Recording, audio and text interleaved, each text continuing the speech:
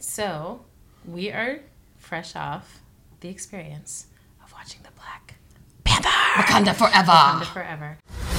The Black Panther has been the protector of Wakanda for generations. Now it is time to show the outside world who we are. We went to see it as a family, which meant 3 brown sisters. Plus. And our Tolkien white guy. Plus our Tolkien white guy.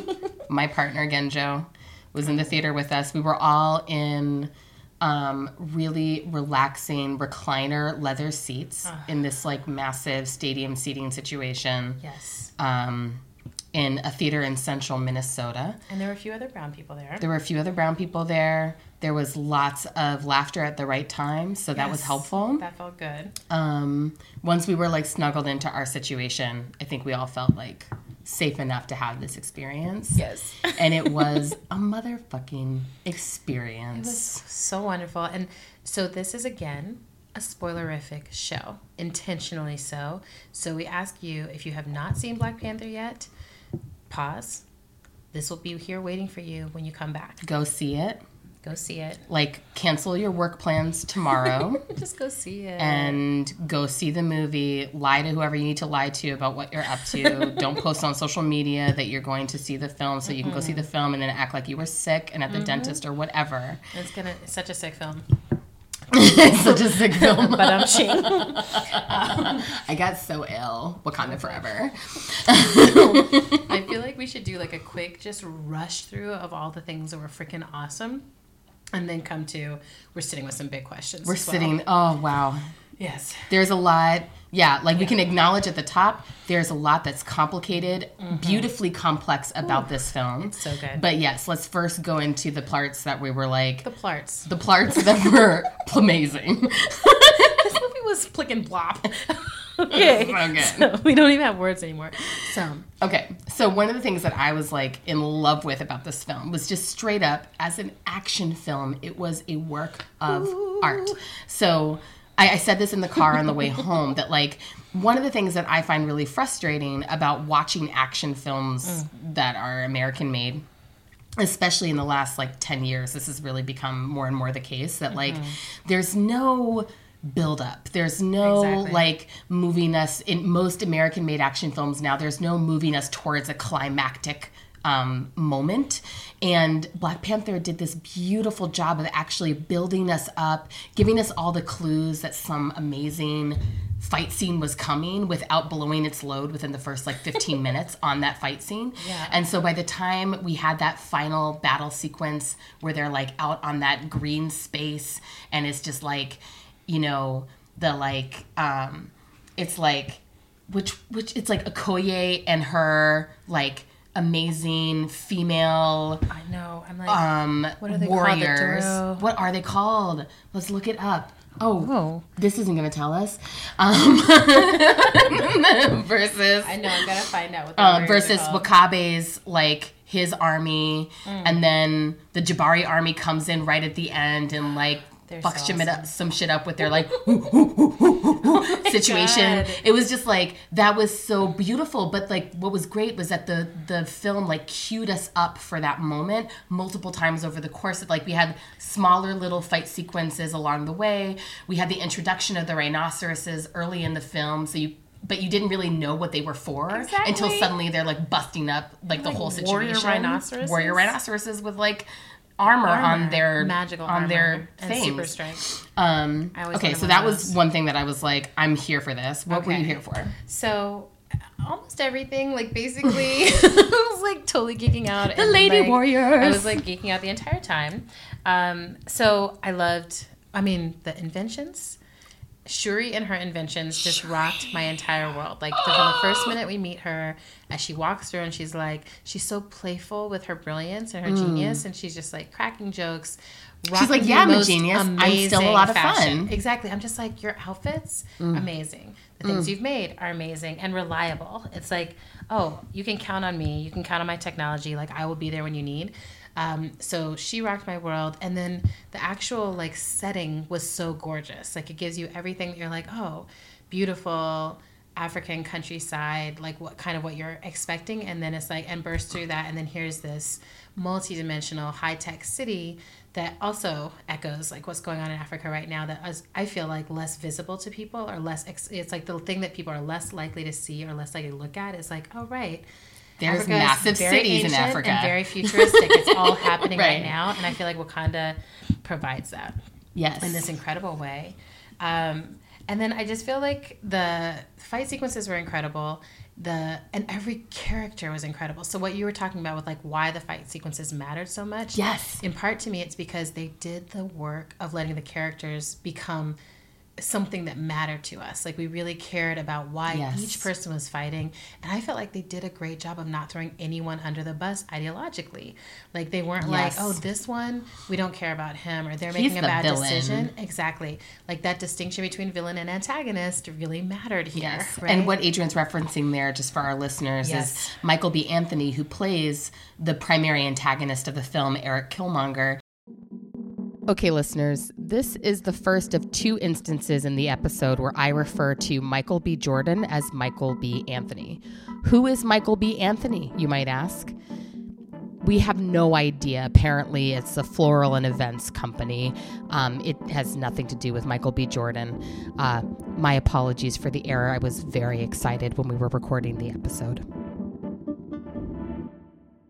He, in an interview this weekend, made the distinction that he's like, I'm not the villain of the story, I'm the antagonist. And it's very much true. Like, he is not, he's doing some problematic things, as you'll see when you watch the movie. Sure.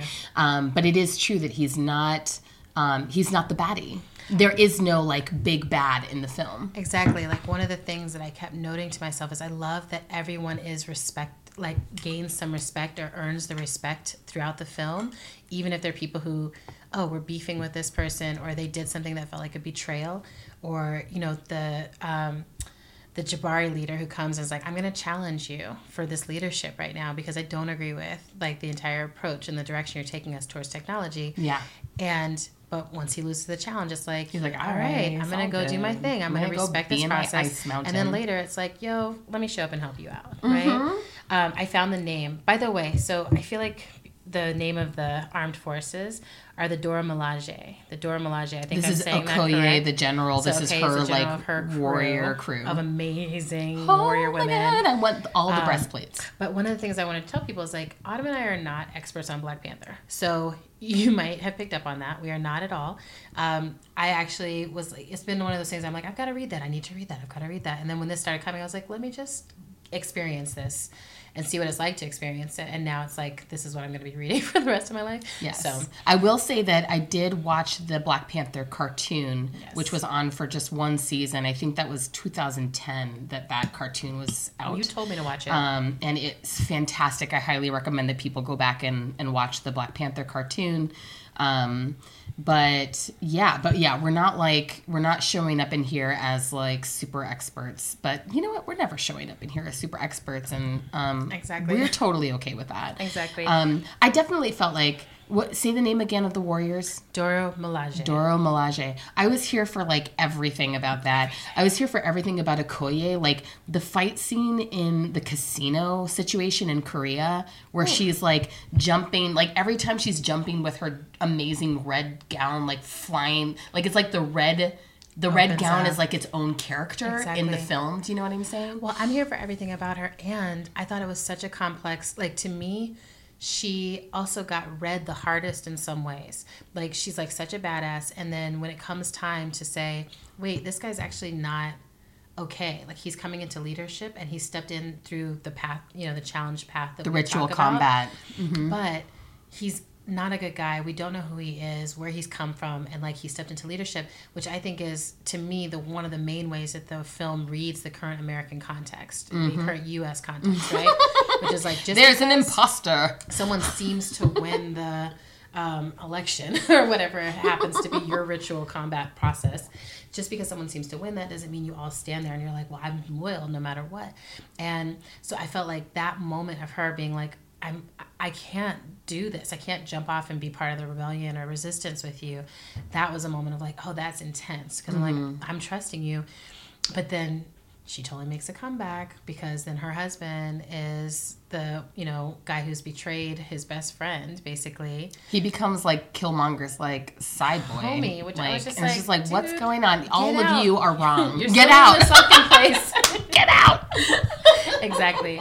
And we say that because he's played by the actor who played the lead in Get Out, which Daniel Kaluuya, right? Exactly.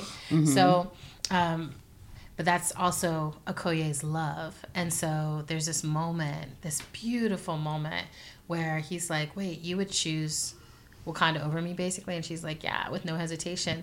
And that to me was also, like, that was just like, whew. Yeah. Like, what? And that forces him to his knees. Exactly. And that to me was like one of the most exciting questions that I felt like was asked throughout the entire film over and over and over again, which is, what are you loyal to? And how do you know? Right? Like, are you loyal to family? Are you loyal to your love? Are you loyal to a nation? Are you loyal to Black people? Are you loyal to the species? And I think underneath that question is like, so what are you loyal to, and what does the thing that you're loyal to represent to you, right? Yes. Because any of those things in that list, like family, nation, Black people, like it functions as a it functions as a symbol of something else, like a symbol, an ideological symbol, right? Exactly. And you see our main character, T'Challa, the Black Panther, as he's assuming leadership right in the wake of his father's assassination. Yeah. You see him really struggling with that himself, that what it's going to mean for him to be an effective king has a lot to do with where he throws his loyalty in terms, and what that means to him to say. And, ultimately, I think my sense is that, like, the sort of messaging around where the film lands is that he ultimately lands in this place where he's going to straddle tradition and quote unquote progress, a future that's rooted in technology. And it's interesting that's like, that those two things are kind of positioned in conflict with each other in the film, because the whole story of Wakanda is that Wakanda forever has basically straddled that place of tradition, integrating tradition and technology. And so it's interesting where it's like, okay, so what's the actual conflict here? In Wakanda, the conflict is not between technology and tradition. That's not the actual conflict. That's like the conflict that's happening in the outside world is between those two things. Or it is present in Wakanda, but it's been controlled. So it's like present between the Jabari and all the other tribes, right? Right. So it's like the Jabari represent that body that's like, technology is actually not our friend. They're like the Amish of Wakanda. Well, it's so interesting because I read them inside of like the Hotep community, but you know what I'm saying? Like, I was just sort of like, oh no, like, don't go that path. Don't get down necessarily with all that technology. Like, we already have ancient ancestral technologies. We don't need to like fuck with that stuff, right? And I was like, I thought they did that with like a lot of respect for here's how y'all are living and here's what you're doing, and like, it's really a key role, right? Yeah.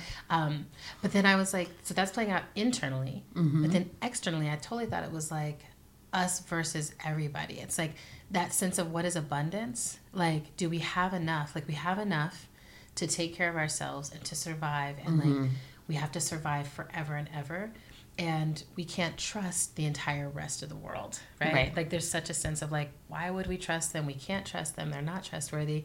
And I feel like it leads to some of the most amazing lines that I'm like, I don't think I'll ever forget that. Like, and this speaks to the role that white people play in the movie overall, right? It's like, they are not a central part of this movie at all. They're not the villain. It's not like the main thing we're fighting against is a white guy. And they're not coming in to save us at the last minute. Like, they're supportive. They're funny. Like, we get to make fun of them. They're the comic relief. They are comic relief. And like, my favorite line is Shuri saying that to Bilbo Baggins, which I'm like, Martin Freeman. Martin Freeman, thank you. Whose character's name is we don't know, but we'll call him Bilbo for now.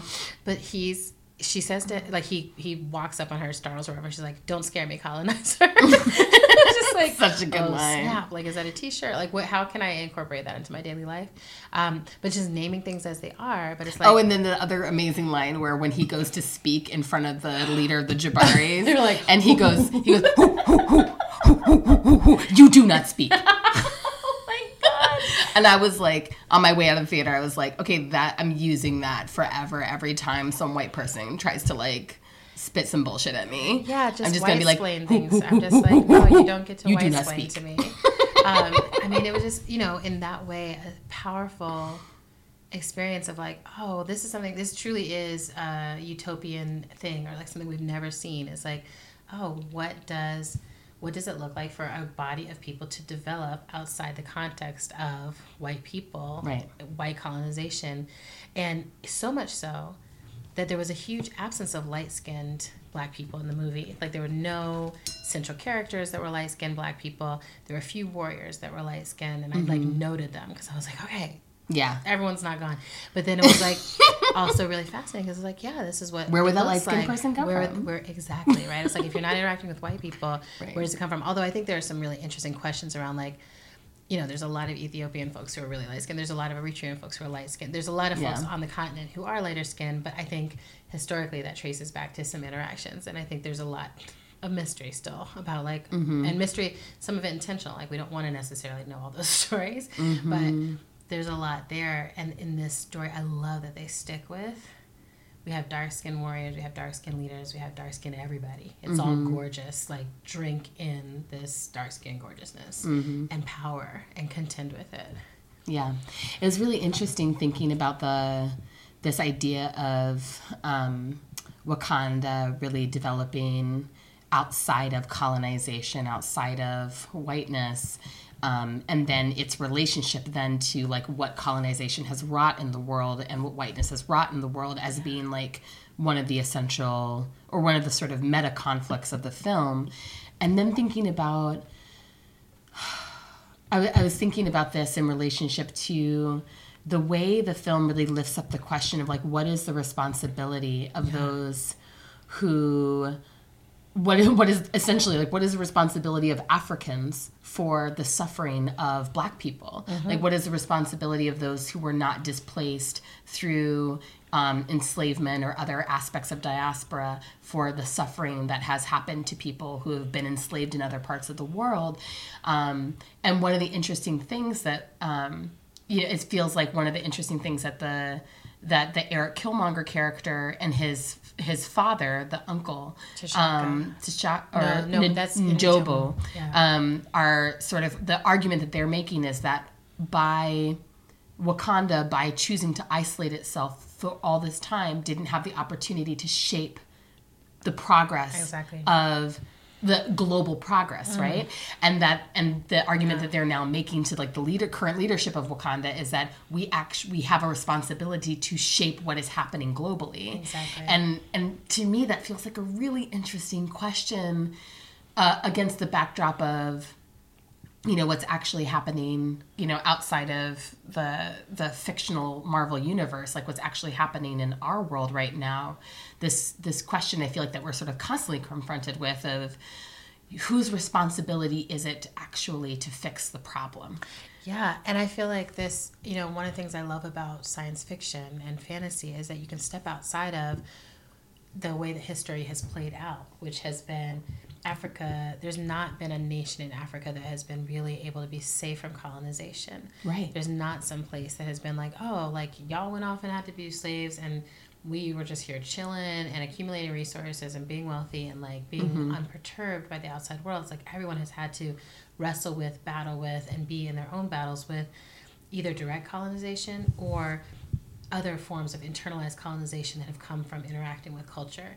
And for those that haven't taken those technological leaps, even if there are utopian qualities to the places, there's still this sense of being left behind or being left in a different time. And so it's like, oh, what if that gets flipped on its head? It's actually, there is some abundance or there is something to draw from. But for me, there was also like this heartbreak. So it's both like, what is the responsibility? And then what is the relationship that exists between those of us who made it and those of us who became, or our ancestors were enslaved people. And then those of us who had never had an ancestor that was enslaved, or the narrative that we have is we don't have ancestors that are enslaved. Yeah. They were part of the same diaspora.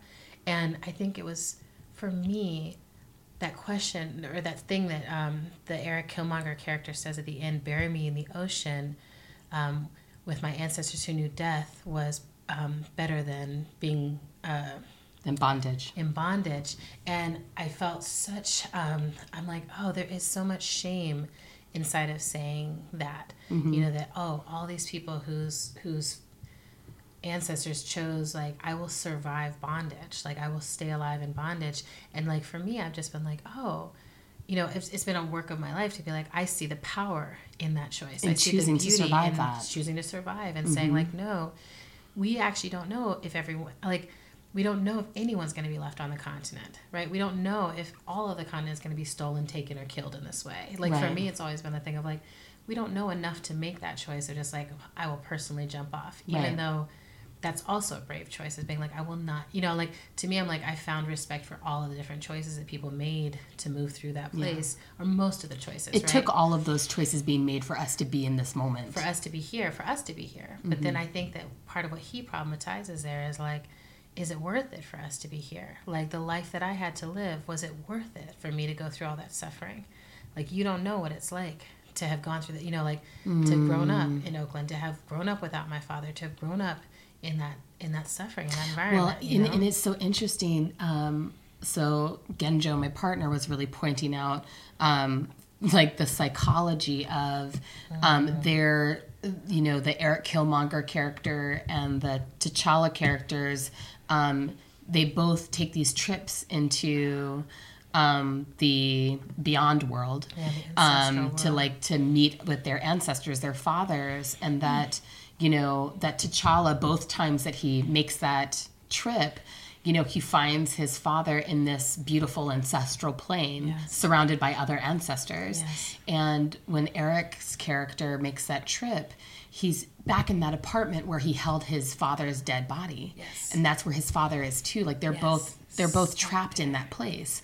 And it is interesting that question that is being posed by his character of like, is it, you know, like, and in some way, it's like the question that's being posed by the movie is like, do you really see the harm? Can you really see and understand the actual level of harm that's happening here? Can you sit with that harm and then continue to choose to not intervene and to not to make a decision? We're going to shape this in a different direction. You know, that, and like the intergenerational work that they do of like saying, I'm going to look at you and be like, I love you. I do love you enough to actually cry in front of you. I love you enough to come back and find you here. I mean, because both of them, inside a different resistance, are in tears in front of their fathers, asking them to account for the decisions that they made. It feels like one of those things where I'm like, oh, I don't think we see enough. You know, it's like, I think so many action films are actually structured trying to do that in some way, like, and not pulling it off, right? I'm like, because you haven't built up enough of the storyline to make that a legitimate exchange and a legitimate question. And this, I feel like they do it not once, but twice with two different characters where you're like, oh, like, what decisions did you make that left us like this? And how do I, in my short lifetime, make some other decision that starts to move us in a different direction and a more holistic direction? And who knows if it's the right direction or not, right? But there's a sense of right and wrong in there that goes across, that spans across time. And I think there's so much healing, not inside of going back and being like, we can make this right between us across generations, but rather going back and being like, I love you and I reject something that your generation was moving towards. Right? And I love you, and for our people, for our Wakanda, and for our larger vision, I'm going to reject that. I'm going to move in a different direction. And this is the beauty of the absence of like a central white character in the film, right? That like, because all of the most important conflicts in the film are happening within and among Black people, it means that like, not only are we just getting to like bask in the beauty of that and the fact that like white folks are just totally tertiary to the storyline, but like we're also getting to be in, there's many, many layers of complexity now to the conflicts that are happening amongst these characters, and we get to be in all of that without it, because, you know, there's no easy villain. There's no like, and there's no easy resolution to be had. You watch the characters basically say, with the information I have, I'm going to make the only choice that feels available to me right now. Exactly. And I think that there's like, you know, so now I feel like, you know, the gush continues, because to me, even having these problems or the complexities that I have with the movie are part of, like, I'm like, I feel like we've been given such a good movie that there's just, like, Yes. stuff to contend with and stuff to argue around. Yeah. But, like, I'm just like, oh, and then you see some of the complexities that I see showing up in our Black movement work right now, which is you have a character like Eric Killmonger show up who is, there's a lot of truth in what he's saying. There's a lot of accurate analysis, right? That's just like, hold on. It is so unfair that y'all are over here generating all these resources that could liberate all of our people, and you're just holding on to them. And I love that that the truth there is considered so valuable that even though the way he's bringing it is wrong, they actually learn from the truth and figure out a way to apply it. Yeah. But then examining his character, because he's very compelling. Like, he's a very compelling antagonist. Like, you can't take your eyes off him. And it's not just because he's fine as fuck. I literally couldn't take my eyes off him. Every time he walked on screen, I was like, is there anyone else in the movie now? I think you were also groaning. But I think that there's, which is great, because I was like, your boo is there. It's just like, this is the future. But I was groaning and holding his hand. Yeah. It's fascinating. So, I mean, one of the things that I think is deep about him and his character is he comes in with this, like, accurate analysis, tons of hurt, right? And, like, so much Literally hurt, wearing it on his body. literally wearing it all over his body. So much hurt that he has caused, and so much hurt that he has borne, and so much hurt that he cannot actually fulfill a transformation. Like, when he is offered, like, do you want to heal? It's possible. We could heal you. Like, we have that capacity. Yeah. That he rejects it. And that he comes in with no base, right? Like, it's not like he has built a movement of people that are, like, having his back and at his side. And so it's like... He's just out here on his own. Exactly. With his girlfriend that he on kills. His own. I know. I was like, wait, you killed you just your offed her. girlfriend. You just, like, took this elder woman up by the neck. You burned all the, like, most valuable resource. Like, you are making a mess out here and just destroying the shit out of everything. And that doesn't mean you don't have a point, but we can't let you continue, right? And it's like he has an accurate analysis, but he doesn't believe that he deserves love. Exactly. And so he can't act in receive a the loving gift of way. Wakanda. Exactly. He can't receive the gift of Wakanda.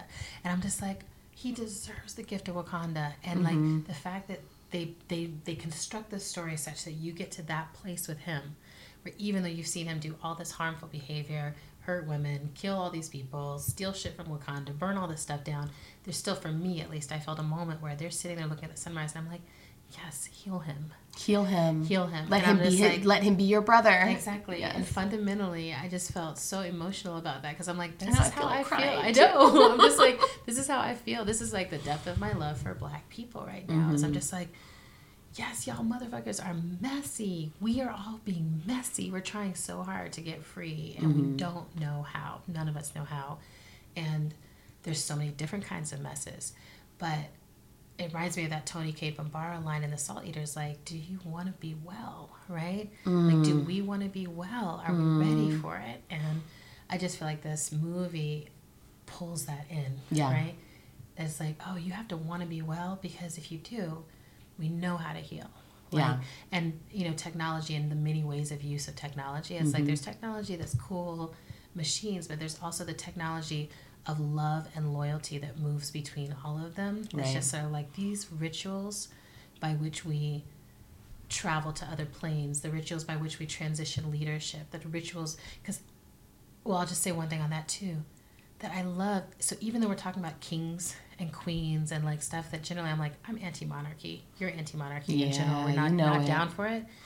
And I like the idea. Although, like, Chadwick Boseman, by the end of the movie, I was like, Chadwick Boseman for president. Like, I was like, can put on that cape go thing challenge Donald and just, like, be our president. But go ahead. Well, I mean, but part of it was that I was like, oh, I like that you have to fight for it, and you have to fight for it without the superpowers.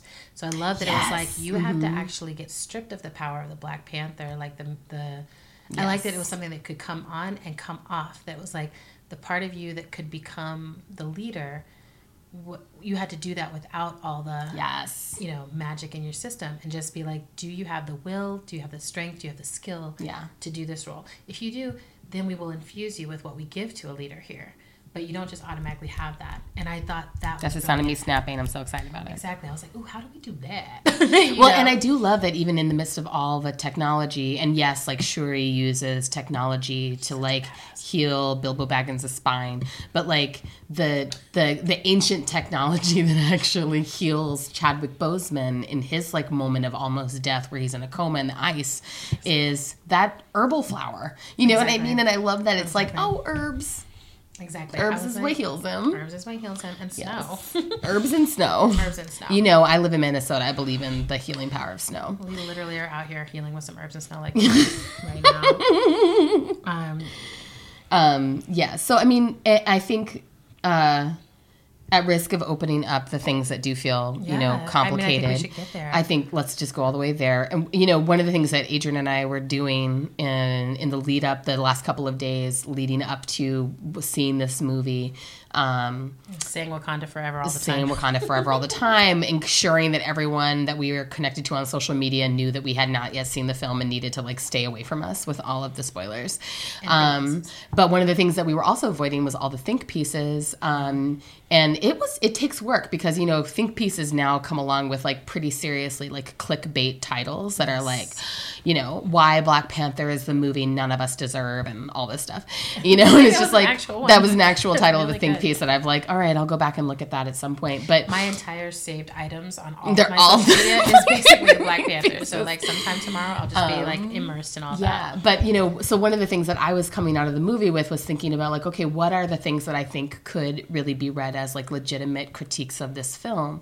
And one of the things that I was thinking about was the potential critique, or what I imagine is like truly a critique of the film as being a very grandiose version of the like magical Negro trope in American literature. This idea of like an all powerful magical being version of Black people who, you know, if activated in the right circumstances at the right moment, can save. In this case, you know, in the case of the Black Panther and the Marvel Universe, can save like humanity from itself. In most of American literature, the way that trope functions is like can save white people or save a white person from, you know, almost certain death.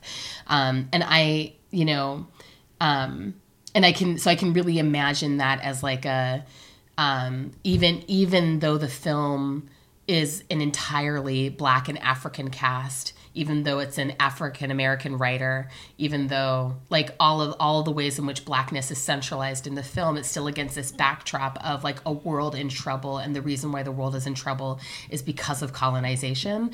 And are Black people, are the Wakandans going to make their technology and magic available to colonizers who've like fucked up the whole planet? Are they going to rescue white people from themselves?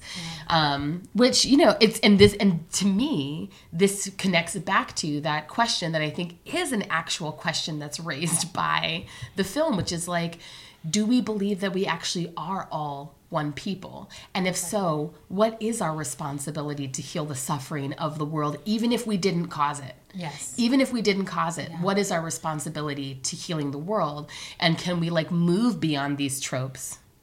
To a place of like a true sense of mutual accountability to one another, you know? So I'm kind of sitting with the reality that I know that critique is there, and I think it's legitimate because, you know, I'm aware of Black Panther as something that's arising from an American white created, you know, comic universe.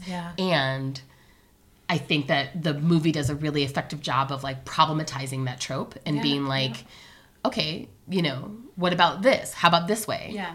Well, and I think in a very specific way. So like you know, this magical Negro trope, I'm like every, you know, I'm like, oh, what is the magical Negro trope? And like, I think that the piece in it where I'm like, no, is that in so many times where you see the magical Negro trope, it's like the Negro doesn't care about themselves. It's like they put the white person before themselves. They put the needs of white people before themselves. And so what I feel like is so powerful about this movie is that that's the argument, is people are being like, we're not going to put white people above ourselves. Like, we've been putting ourselves center and our survival center for so long. And now we're being asked to make sure that other Black people, like that the rest of the diaspora, can access those things. And then that's when the UN part at the very end is a little confusing, because I'm like, wait, are we giving this to the diaspora? Or are we just giving this to every old body? Are we giving this to the CIA? Exactly. And then, like, having the CIA play a central role in it. The whole thing was just sort of like, who are we loyal to? Who are we riding with? And who are we in relationship with? Right? And how do we start to say, is it all? Like, do we have an abundance of resources and an abundance of access on this planet for everyone? Or do we not? Right? Do we fundamentally believe that, or do we not? I think another question side of this is just a believability question of, like, if vibranium lands in this place, knowing how colonization has worked, right? I'm like, I had a hard time believing that they would actually be able to keep it safe, right? Like, I'm like, they're flying towards it. I know there's sort of a jungle cover over it, but I think people would eventually be like, I see where that airplane keeps flying into the jungle cover, and I'm going to figure this stuff out. But the airplane can make itself invisible. All of that, right? I was like, I'm sure that Shuri is on it. Like, Adrian, willing suspension of disbelief. I know, right? But this is where I'm like, oh, my questions. I was like, I mean, it comes from a place of, like, I want to make sure it's safe. Like, if it's actually out there, I just want to make sure it's for real safe. And that, like, everyone is taking the batteries out of their cell phones when they're crossing the boundary or whatever it is, right? But I also think it raises this interest. I mean, like, fundamentally, it's another way of talking about borders, right? Is like, yes. There's some people who think that the U.S. is Wakanda, right? They think that, like, everyone wants to come here and cross our borders and get into this place, and this is the most valuable place. And so... there is that amazing moment, the conversation between T'Challa and his bestie, W'Kabi, where W'Kabi is like, well, if you let the refugees in, you let their problems in with them. Exactly. And it's just like exactly, like, right? It's crawling all over my skin, listening to those characters have that conversation. And it reminds me that all these things, slavery, all these things predate whiteness, right? They're not tied to any particular culture. This is where Octavia Butler, as always, is, like, so brilliant, because she talks about that, like, the primary problem, the fatal flaw of humanity is a combination of hierarchy and intelligence, and that we always come back to it, that we always find ways to be like, we are at the top of the hierarchy. Like, we need to be at the top of the hierarchy, and that's the safest place. And we got to use our intelligence to defend our position at the top of the hill, right? Whatever that is. And I just thought, but I was like, we deserve to have the space to have these debates. Like, I want to see lots and lots of Black people in healthy debates around this stuff, because this is happening in our communities. Like, there are Black people who are anti-immigrant, even though there's a million Black immigrants. There are Black people who are pro-wall and pro-borders, and, like, we got to protect our jobs, and, like, all this, what I think of as very conservative thought processes that hurt my heart, because I'm like, all of that stuff gets used against us. How could you side with it? And yet it's live, it's happening, we are represented across the political spectrum. We are, and ignoring it doesn't get us any freer, right? And I'm glad you brought up the piece around, like, toxic hierarchy, because I think that this is another, one of the complicated aspects of the film is that, like, and I think that this is, like, a very typical thing that's complicated about American films is sort of the uncomplicated presentation of hierarchy and wealth as, like, a, you know what I mean? That there's, like, it's uncomplicated that there's a royal line. There's a ritual combat and blah blah blah and all those things, but, like, there's a momentum to T'Challa coming into leadership as the next king because he's the prince, and that's like that's uncomplicated. It's uncomplicated how much wealth they have access to. Exactly. And even though there is, like, and there is this interesting presentation of, like, there is a culture of farming, of animal husbandry, of like, of, like, a culture of people being in open air markets and stuff like that. And then there's also these, like, massive buildings where hyper technology and, like, who has access to which parts of those parts of society. That's presented in a really uncomplicated way that doesn't feel. That's the part for me that didn't feel believable. Right? Totally. And I felt like this is all inside still like a super gush. Like I'm really like so satisfied with this film. Fucking awesome. And so excited to be like, give me 18,000 sequels. Yeah, I was like, Okoye needs her own sequel. Like, I just need a whole sequel on her. And her and Wakabe's relationship, because honey, you know there's going to be trouble at home on those waters. And in fact, I feel like there's a whole interesting thing in the comic version with her character and sexuality stuff. Although I might be misremembering which character that is. Yeah, Okoye, I feel like her needs her whole own thing. And then I'm really interested in what they're going to do with Nakia.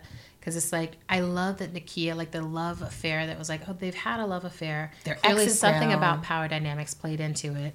She's like, I'm down to show up for you because your dad just died. And like, you know, but I'm not down to like come and like leave my life and be your wife. I've got a calling. And I love that the only way she's willing to interact with him in any romantic way is once he says, I know you have that calling and I'm going to support that calling. Like I'm going to make sure that that is a part of whatever's happening here. Yes.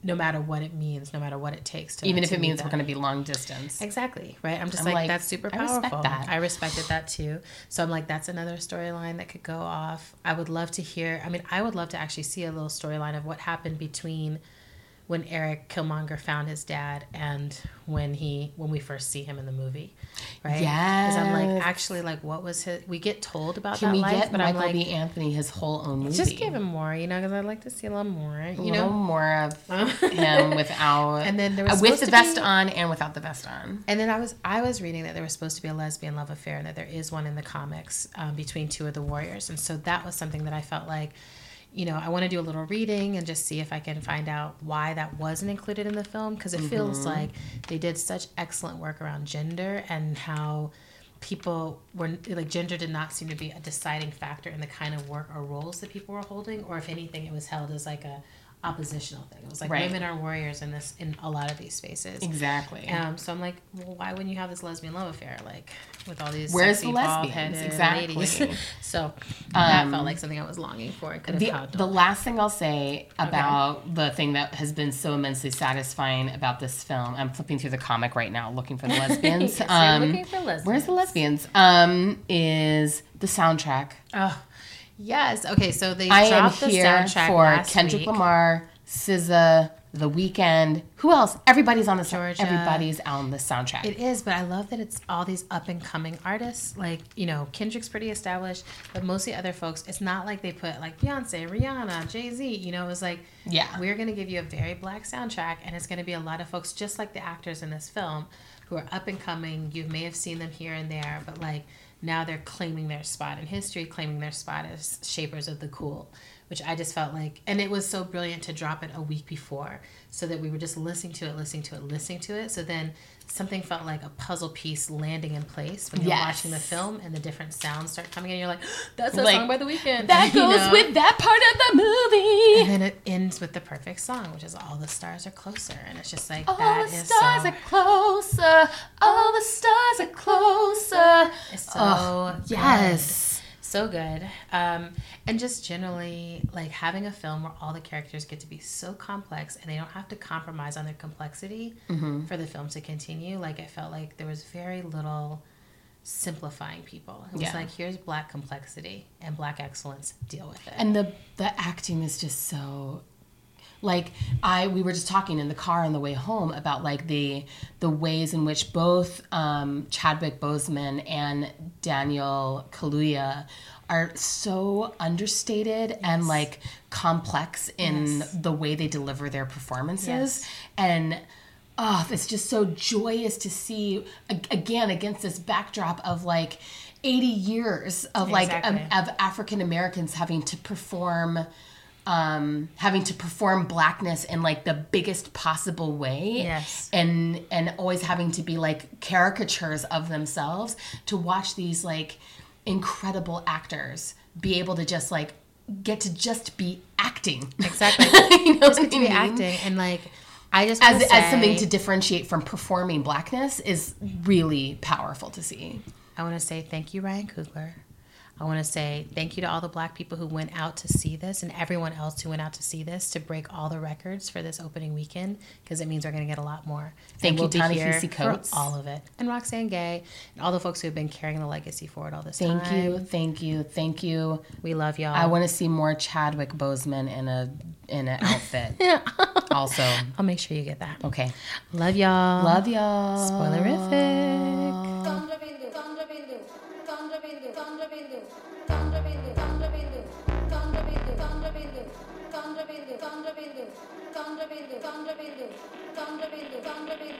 Dashuna